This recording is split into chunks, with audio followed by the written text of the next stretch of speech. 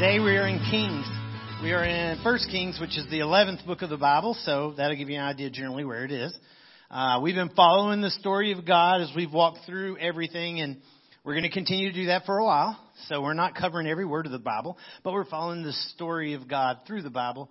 It's the story of God, not the story of man, story of God. And we've looked from before creation, who God was then, through Adam and Eve and his creation of the world, their choice to do things their own way and not follow his design. And in doing so, death and sin entered the world. And God made a promise to Eve right then that there would be a seed, a child, from her body that would right things, to make it simple and to the point, that would bring redemption to the world, that would set right what their choices had set wrong. So begins the story of God to fulfill that promise to Eve, and that's what we read throughout the book. And God guards that seed, those descendants, those children, aiming towards that day when that one is coming.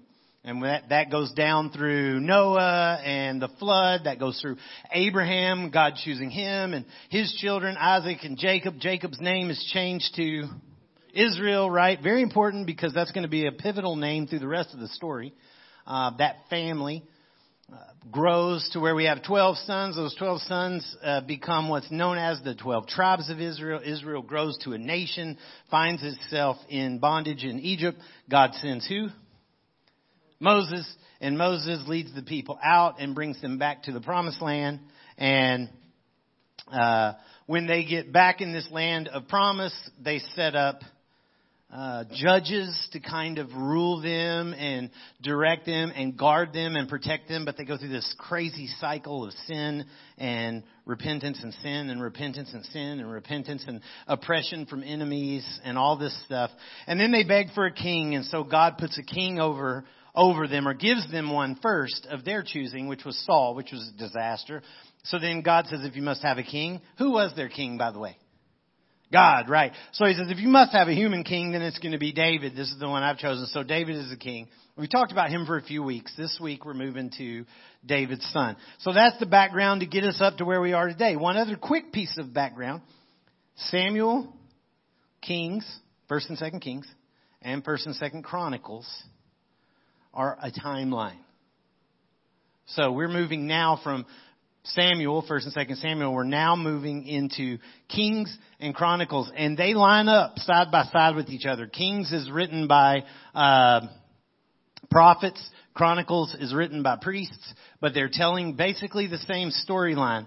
And that storyline will go from where we are right now with Solomon all the way to their exile into Babylon years in the future. And when you look at your Bible and you see all these books and all these little prophets and all this stuff, they align in that timeline. Remember, your Bible is not chronological. Your Bible's a library.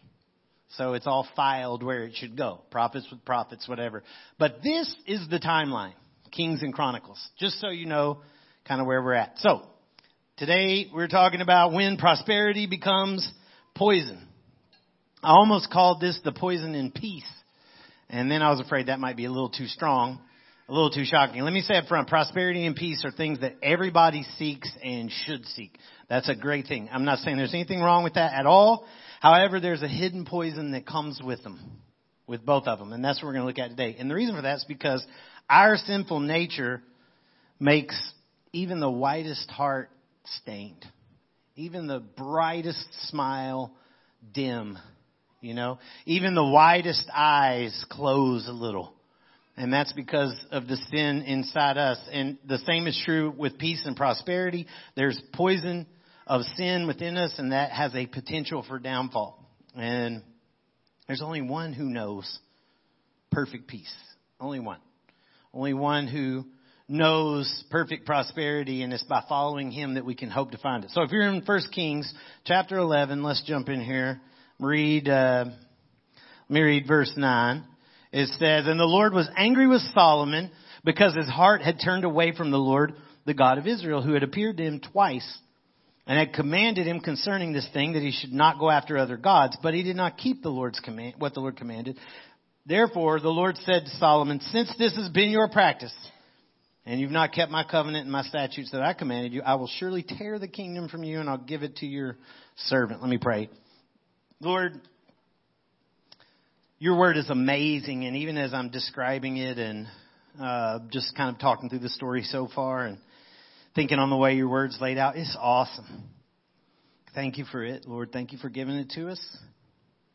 Thank you that I don't have to sit here and try to figure out what I think you think or what I think you love and what I think you hate. I can know. I can look. You had it written down for me. Thank you that I can get up here with the privilege to hold a microphone and not have to worry about it. Am I saying what your word says? Am I really speaking for you, or am I talking for myself? Lord, you wrote it down. And we all have it. Everybody can have it. Lord, thank you for that. Help us never take that for granted. As I open your word today and we continue to talk, Lord, I pray you're glorified in what's said, not me. I'm just a student. I'm just here to learn like anybody else. And I pray that your words come out of my mouth, not the other way around. And I say all this in Jesus' name. Amen. You ever let somebody sell you on something that you would have never normally done? And then that sort of become even a lifestyle for you or a direction for you in life. I remember being terrified of roller coasters when I was little, like terrified of them, until somebody all but pushed me on one. Loved it, was ready to ride any roller coaster anywhere, and immediately started making fun of anybody who would not get on a roller coaster.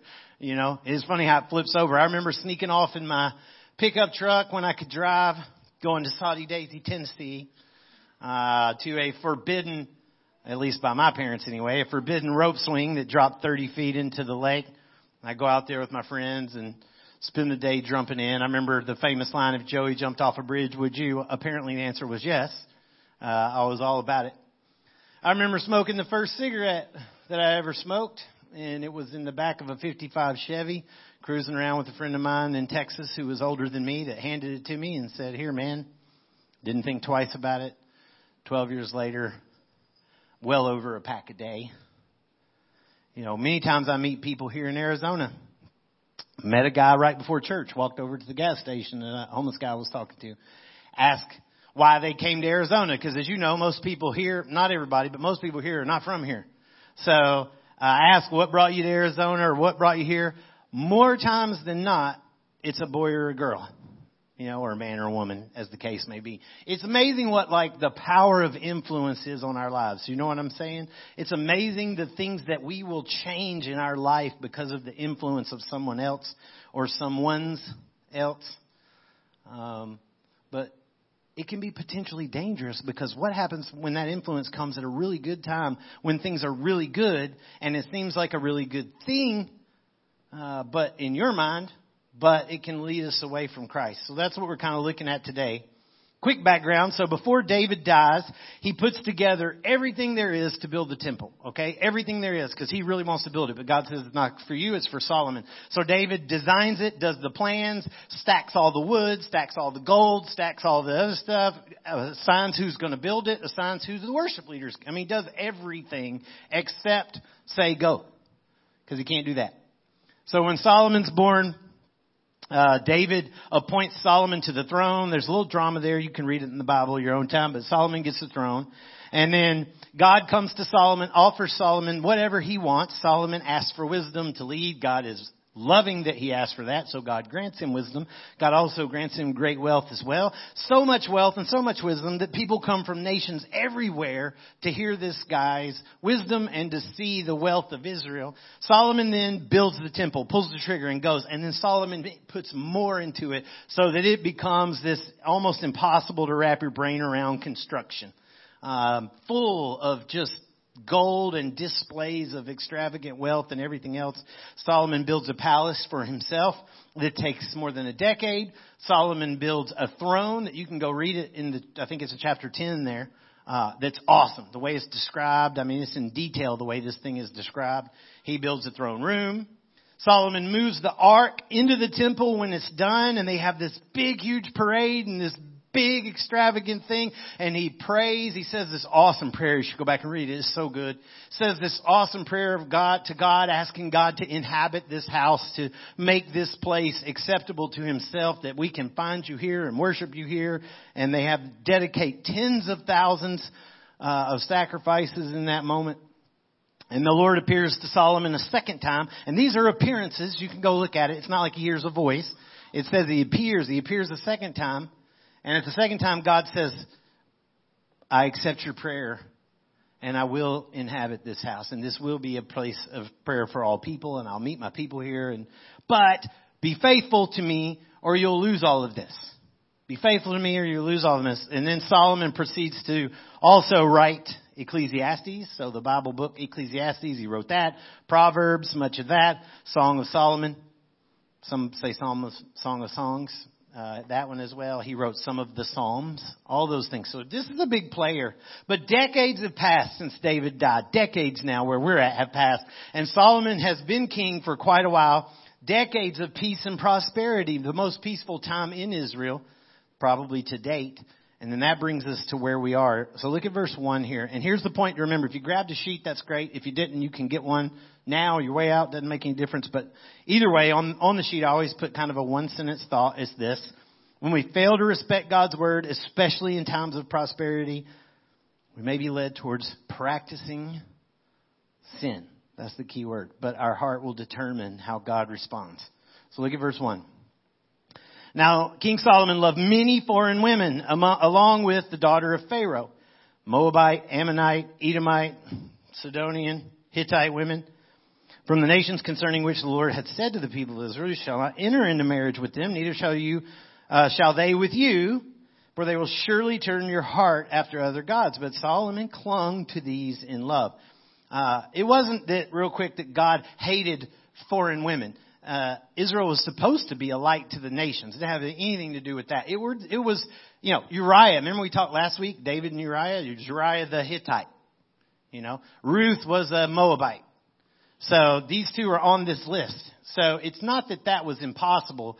The point here is that those two cases, at least, they displayed faith in the God of Israel before they engaged in marriage. They became you could say they converted to the God of Israel before they became part of the nation of Israel. The issue here is these particular nations that he's listing, the problem is that they are actively, publicly led by foreign gods. And what he's saying is, they're going to lead you astray. It's not that I hate them because they are this race, this race, this race. It's these particular ones are in the same land you're in, and they worship foreign gods, and if you hook up with them, you're going to go their way. Because their God's going to say something you like better than what I say. I say repent. They're going to say get what's best for you. Things like that. I'm adding that. But there you go. So, long and short, no missionary marriages. No, you can just believe what you want and she can believe what she wants and it'll work out. Not going to happen. Okay, not going to happen. So, verse 2 there says Solomon clung to them in love. That's the same exact word that God used with Adam and Eve when he said cleave to your wife or cling to your wife. It's the same exact word. And here he's clinging to all of these women like a unit. And the way the wording is here. Like it's not like an individual person. He's just seeing them all as like they're his. And I got to be honest here. Is there something you could insert in that sentence? I don't know what it is. It could be anything. Something you're clinging to. Only you know that. And notice Solomon's not just clinging to them. He's also turning his back on God and clinging to them instead. It's a both and here. Verse 3. He had 700 wives. Have mercy. Who were princesses. And then 300 concubines. And his wives turned away his heart. Virginia and I, a couple of weeks ago, were talking about that Sister Wives show. I don't know if any of y'all have seen it, but the fundamental Latter-day Saints group that has the multiple wives or something. If you've seen it, fine. If you have, it doesn't make any difference. The whole point is the multiple wives scenario played out modern day TV, and you can watch it online. And I sit there and I think there's a few questions I'd really like to ask here. Like, first question is, who does he really love? Like, who does he really love? Because you can say whatever you want to say, but who does he really, you really think he loves you all equally? Come on, man. And even if he did, why would that be okay? Even if he did, why would that be okay with you? Who would accept that as okay?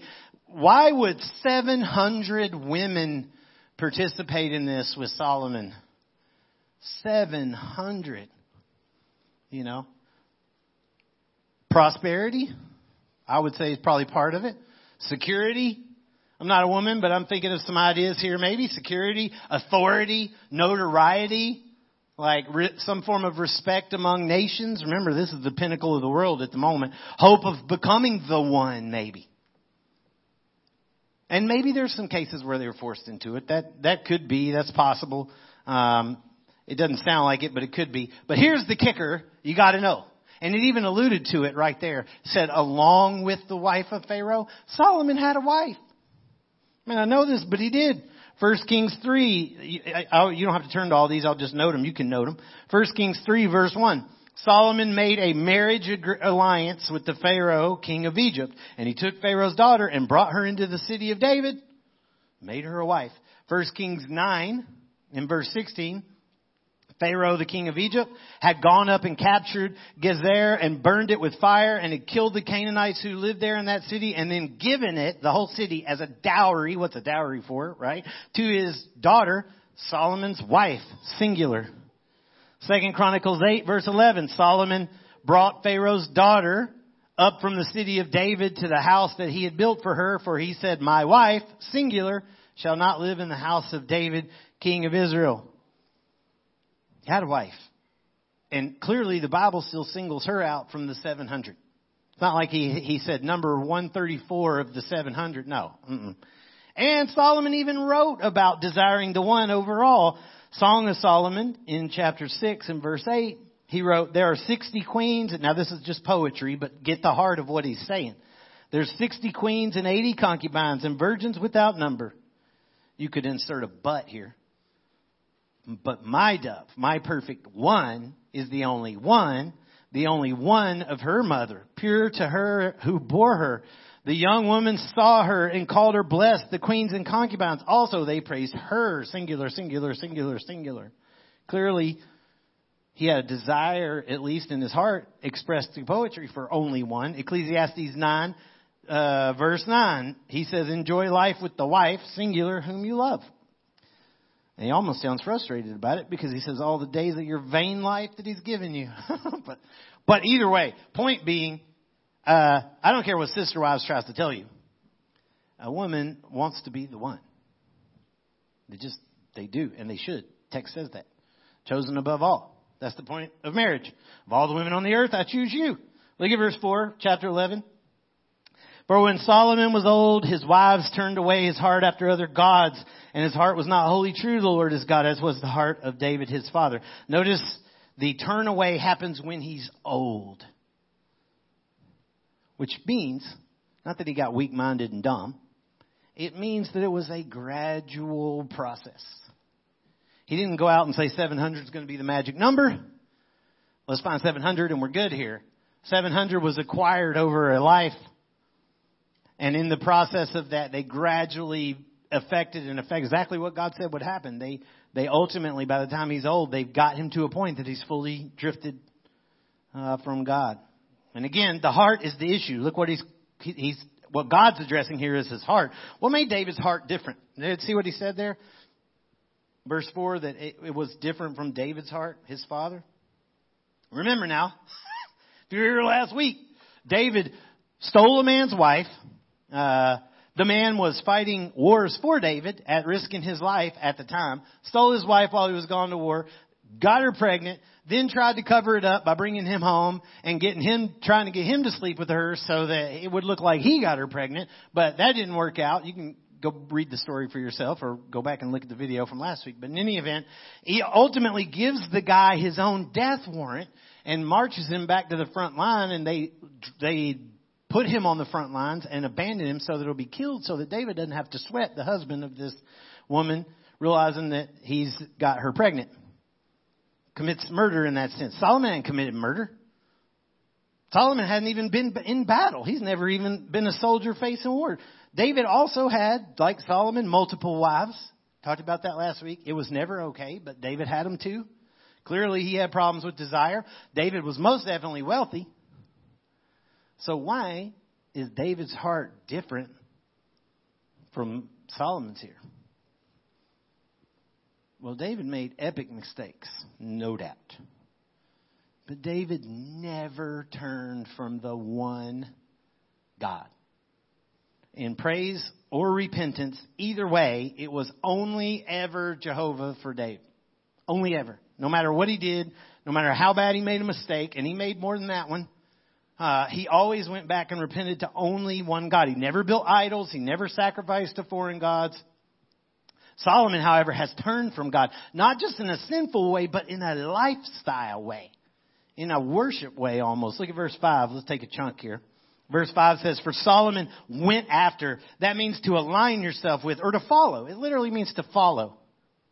So went after or followed along with Ashtoreth, the goddess of the Sidonians. The Ashtoreth would be a totem pole. So this is that kind of worship, the goddess of the Sidonians. And after Milcom, the abomination of the Ammonites. These are false god names. You could say demon names if you want, because I believe they were. Verse 6. So Solomon did what was evil in the sight of the Lord and did not wholly follow the Lord. So Solomon's still following God. He's still going to the temple that he's built. He's still doing sacrifice. He's doing all that. He's just doing God and now. Okay? So it says David had done. Then Solomon built a high place for Chemosh, the abomination of Moab. So a high place was literally what it sounds like. Went up on a mountaintop. It didn't have to be the highest mountain in the world, just an elevated position, and built an altar there. Like you go on South Mountain and build an altar there. Now it's a high place. Okay? So, and for Molech, the abomination of the Ammonites. And it tells you what mountain, on the mountain east of Jerusalem. If any of you know Jerusalem or Israel, do you know what the mountain is east of Jerusalem? It's famous. It's in the Bible all over the place. Mount of Olives. So on the Mount of Olives, it would appear he's built these high places, these idols. And so he did for all his foreign wives who made offerings and sacrificed to their gods. Verse 9, and the Lord was angry with Solomon because his heart had turned away from the Lord, the God of Israel, who had appeared to him twice. Look at that, appeared to him twice. You feel like if God actually showed up in your face, if Jesus was sat down right there beside you, and you're the only one in the building right now, and you had that experience with him, you feel like you would not mess up anymore? What if he did it twice? What if he did it 2 times? Would that be enough? Clearly not for him. Which makes a point for all of us. Verse 10. And had commanded him concerning this thing that he should not go after other gods. But he did not keep the word, what the Lord had commanded. He did not keep guard. So what it literally means to guard, it doesn't just mean to obey. It's a different word. It means like to build a fortress around and keep it safe. He didn't guard what the Lord had commanded him. Which means, if you have to guard, why would you have to guard what God commands, by the way? Obviously, if you have to guard it, it's under threat. Right? It's not neutral. It's not like God just tells you obey and it's easy. It literally means if you have to guard it, that means it's under attack. You have to protect it from being stolen, from being attacked, from being messed with. So anyway, verse 11. Therefore the Lord said to Solomon, since this has been your practice and you've not kept my word and my statutes that I commanded you, I'll surely tear the kingdom from you and give it to your servant. Now, this is obviously not just about women. And this is the key point for you to note right here. It's obviously not just about women. This issue is way bigger than that. There were rules for a king that God gave to Moses centuries before their first king. God, knowing that they were going to want kings, he gave rules to Moses before they even went in the promised land. And they're written in your Bible. You don't have to turn to it. But in Deuteronomy 17, verse 16, here's there's 3 don'ts and 1 do. 3 don'ts and 1 do. Verse 16, do not have many horses. Don't acquire many horses, and particularly, or cause the people to return to Egypt in order to gain horses. So at very least, do not buy horses from Egypt. Now for us, that seems funny. Keep in mind, a horse was like a car. A horse was also like a tank. You know, a horse was a weapon and also a mode of transportation and a display of wealth. So don't have, not that you can't have any, just don't have excessive horses, and don't go to Egypt for them no matter what. Verse 17, he says, don't acquire many wives, lest, remember he's talking about the future, so lest his heart turns away, nor shall he acquire for himself excessive silver and gold. So there's the three. Excessive silver and gold, excessive horses, particularly from Egypt, and excessive, multiple wives. It says here many wives. The word is multiple wives. The fact of the matter is God gave you one. That's it. So there's any case you see in the Bible of multiple wives is never okay. All right. Doesn't mean it didn't happen. It just was never okay. Verse 18. And here's the one do. When he sits on the throne of his kingdom, he shall write for himself in a book a copy of this law, or God's word, approved by the Levitical priest. So in other words, he's going to write his own hand copy of God's word, and those who are in charge of God's word, the priests, are going to make sure he writes it right. So 1 Kings chapter 10, verse 23, what did Solomon do? Solomon excelled all the kings of the earth in riches and in wisdom. Now you can look at this in more detail. I'm just pointing a few out. And the whole earth sought the presence of Solomon to hear his wisdom which God had put in his mind. Every one of them brought his present, particularly articles of silver and gold. Goes on, garments, myrrh, spices, horses, mules, so much, year by year by year by year. So it goes without saying that he easily went beyond with the silver and gold. Verse 26. And Solomon gathered together chariots and horsemen. He had 1,400 chariots and 12,000 horsemen. It doesn't say how many horses, but you got to have enough horses to handle all those guys. If you've been to Israel, I know some of you have, I have as well. There's actually chariot cities, or the ruins of it. He built whole cities to house the chariots and the horses. And he says, whom he stationed in there it is, chariot cities, and with the king of Jerusalem, verse 28. And Solomon imported horses, what? From Egypt. From Egypt. First Kings 11, back where we were in verse 3, and he had 700 wives and 300 concubines. All three rules smashed. On top of that, as far as we know, because we're not told any different, no king actually wrote their own copy of the word, David included. May have, but we don't have any record of any king doing that. So, verse 11, back in 1 Kings 11, verse 11, where he says, since this has been your practice, that word practice is the word tutor. So what does a tutor do? Teach, right? Teach you. Help you excel at whatever you're trying to learn. Solomon's great wisdom here has led him to this epic peace and prosperity, but that's also presented opportunities for sin. I'm not saying he had to, but it presented opportunities for sin. Then that opportunity gets embraced. Embrace turns to love, and then love leads in just loving whatever it is. And that love leads to practicing, becoming tutored by it, because you want to get better at it. You want to enjoy it more, whatever it is. You want to enjoy it more. So you may not even realize that that's what's happening, but you are learning to be better at sin. Learning to enjoy it better. Learning to have less. Try to make that thing in you that says, don't, a little quieter. You know, and that's what he's saying. That's where you've got, rather than becoming desperate to escape it, you've embraced it as a tutor. Why is God, though, saying he's going to tear the whole kingdom? Like God's making the whole kingdom responsible for this. You know what I'm saying? Well, because as the king goes, so the country goes. And I'm not jumping into politics, but y'all can walk right down that road if you want. 1 Kings 11, verse 33, though, says, God's still speaking in this moment. He's saying, the people have forsaken me and worshipped. Look at the list. It's the same exact people. Ashtoreth, the goddess of the Sidonians, blah, blah, blah. And he says, and they have not walked in my ways. So what the king is now doing, the people have started doing. They started following right along with them.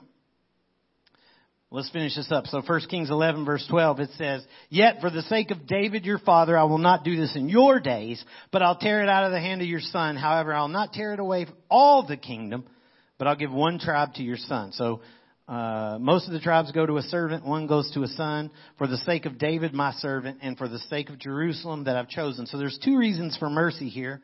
One is for the sake of David. And notice he says that twice in these couple of little sentences. He's pointing that out two times. One time he says, David, your father. So he's saying, I'm doing this because of David, your father. You know him, and you know I'm right. Because you know how he lived. He was your own father. And you could say whatever you want about Saul or anybody else, but you know David and you know how he lived. He was your father. So I'm going to do it for him, and you know I'm right because you know how he lived. And then two, I'm going to do it for David, my servant, because he displayed a lifestyle of serving me. And for him, I'm going to do it that way. He displayed what it meant to love me. He also said that was number one. Number two reason was for Jerusalem. I don't have a lot of time to go off on this now. We'll talk about it later, but as we keep going. But location matters. A lot of people think the earth is just this rock floating in space that God's operating on, but everything's ultimately only spiritual and the dirt doesn't really matter. That is not true. God created the earth and he said what? It is good. Multiple times. God fashioned the earth. God didn't stumble into a rock floating in space and say, hey, let's work with this thing. You know, there was a point to this. And if you read Scripture, as we have, there is a point. Where was Adam placed? In a garden. In Eden. That's a pretty specific place. He was put in a place. God didn't just say, well, let's fling him over there and see what he likes best. God designed a place, a land, and put him in it. When God calls Abraham, God doesn't say, hey, Abraham, follow me. God says, hey, Abraham, follow me where? To a land that I will show you. And draws him to a land. Abraham doesn't. Why does God care about bringing him to a land? Just use him where he is, God. The land matters. Moses, bring him out of Egypt. Bring him where? Why not just stay in Goshen? God, why don't you just conquer Egypt and let's have Egypt? Why don't you just rule? It's great here. Come to a land that I'll show you. Brought him back to a land matters. It's all point. And Jerusalem matters. Jerusalem, the city, is mentioned more than any other city throughout the entire Bible. And if you look to the future, I know it all points to the cross, and that's true. But people say, okay, yeah, but it was done then. That's not true either. There's plenty of texts in the Bible that point to Jerusalem in the future. And if you think I'm crazy, why in the world does the whole world fight over that little piece of land even now? If the piece of land is pointless, why in the world is everybody fighting over it, particularly the largest faith in the world? It matters, okay? It matters. Am I saying that I'm not the guy that's going to the Holy Land, go kiss it and take your shoes off when I'm not saying all that. All I'm saying is that piece of land is important and it matters. So God here is saying that he's going to spare for the sake of Jerusalem too. The city, he said, that I've chosen. That is a specific thing, okay? So verse 14, last little piece here. And the Lord raised up an adversary against Solomon. Now, you can read it in your own time, but the Lord does exactly as he says. He divides the kingdom between one of Solomon's servants, Jeroboam, who stabs Solomon in the back and takes 10 of the tribes with him. God's designing all of this. And then Rehoboam is the birth son of Solomon. And he actually gets 2. It says 1 tribe. That's because Judah and Benjamin was tiny and the smallest of tribes. And so frequently they put them together in their language. So 10 tribes in the north, known as Israel, and then 2 tribes in the south. Sometimes they say 1, known as Judah, but it was Judah and Benjamin. Okay, that's important because the entire rest of history, that's the way it's going to stay.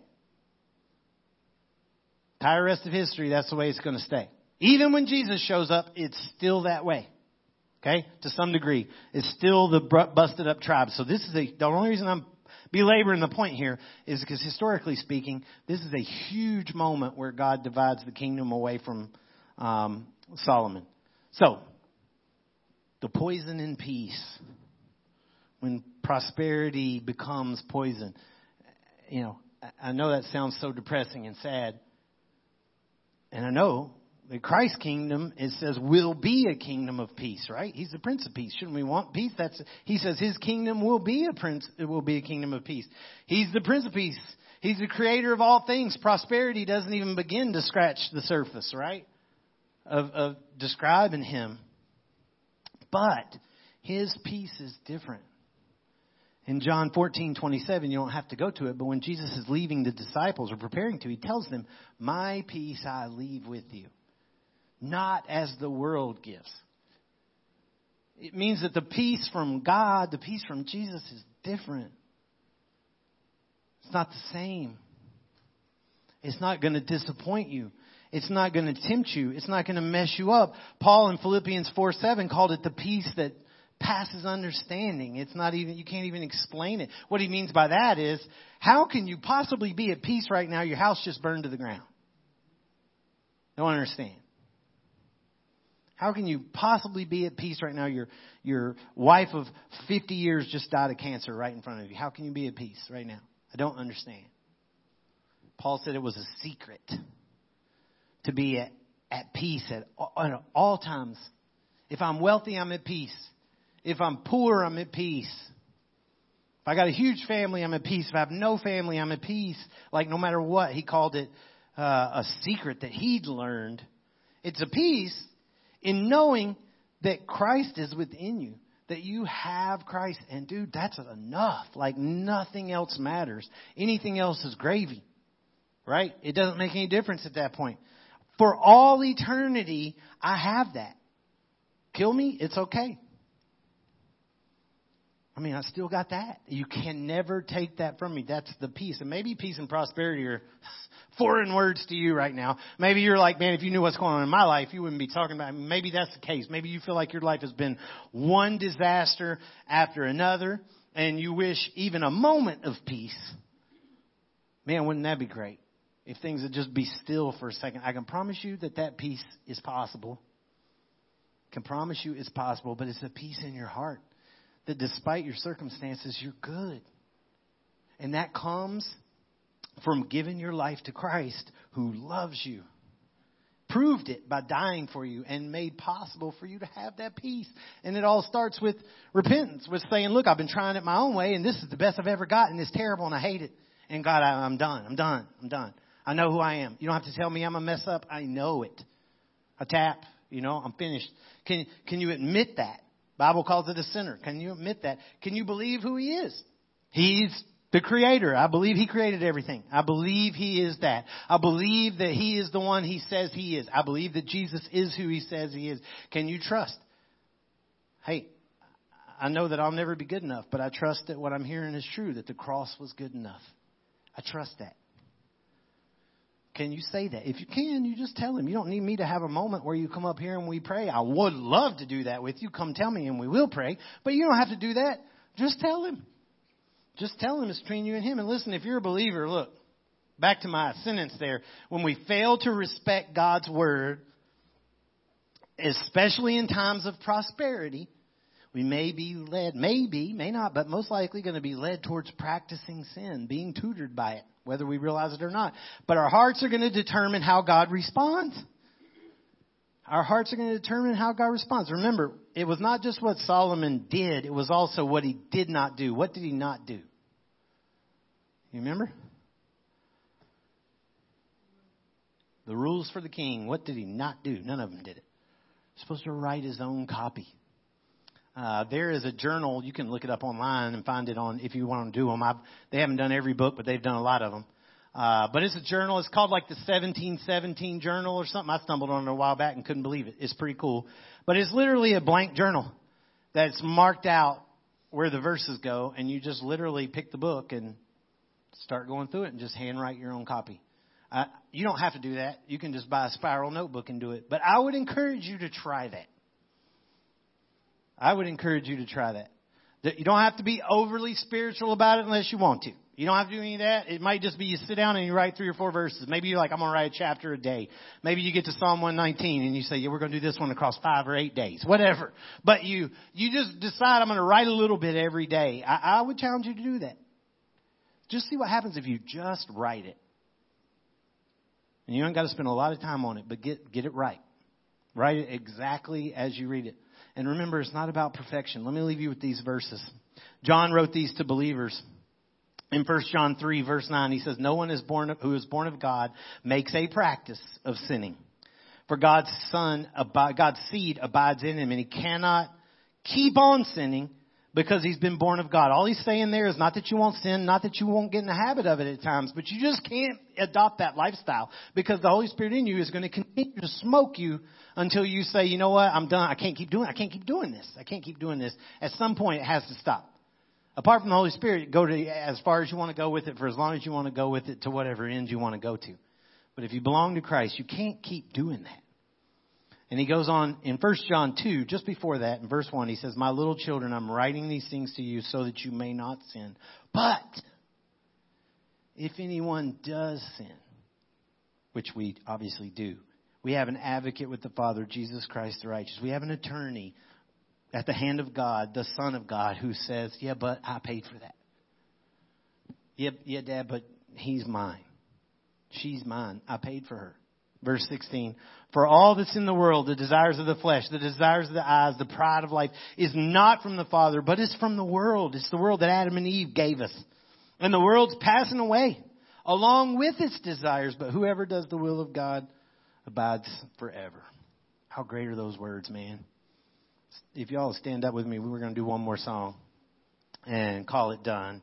But I want you to think back really quick as you're standing. Just think back on that last verse. I love that verse. He said, what did it say? And the world is passing away along with its desires. Along with its desires. There's going to come a day where we don't have to wrestle with sin anymore. Where it's not a battle anymore. If you belong to Christ, man, in a lot of ways, that's one of the greatest hopes ever. To know that it's passing away. It's going away. It's not always going to be like this. And there's going to come a day when not only are we going to see him and we're going to be with him, but we're not going to have to wrestle with sin anymore. And if your faith is in him, that's something to look forward to. If it's not, man, do it today and then come tell me, you know. Lord, I love you. As I said before, your word's awesome, and I say that every week because it is. It's not just a random statement or a random word. It is amazing. Thank you for that, Lord. I thank you for Solomon, Lord. I thank you for the life that he lived, and I know he failed. I know he failed in a lot of ways, but I also have that example put down here where I can see and be guided by it, Lord. I don't know how he finished, if he repented of all of that. I don't know how all that worked out. That's not for me to decide. But thank you for having his life recorded, that I can look at it and see that and be guided by it myself in your word. I pray you use our lives, Lord, to do that. Here in this valley, in this church, wherever we live. Use our lives to be a guide for others, that they can look down at your word and be moved to see and know you. And we ask these things in Christ's name. Amen.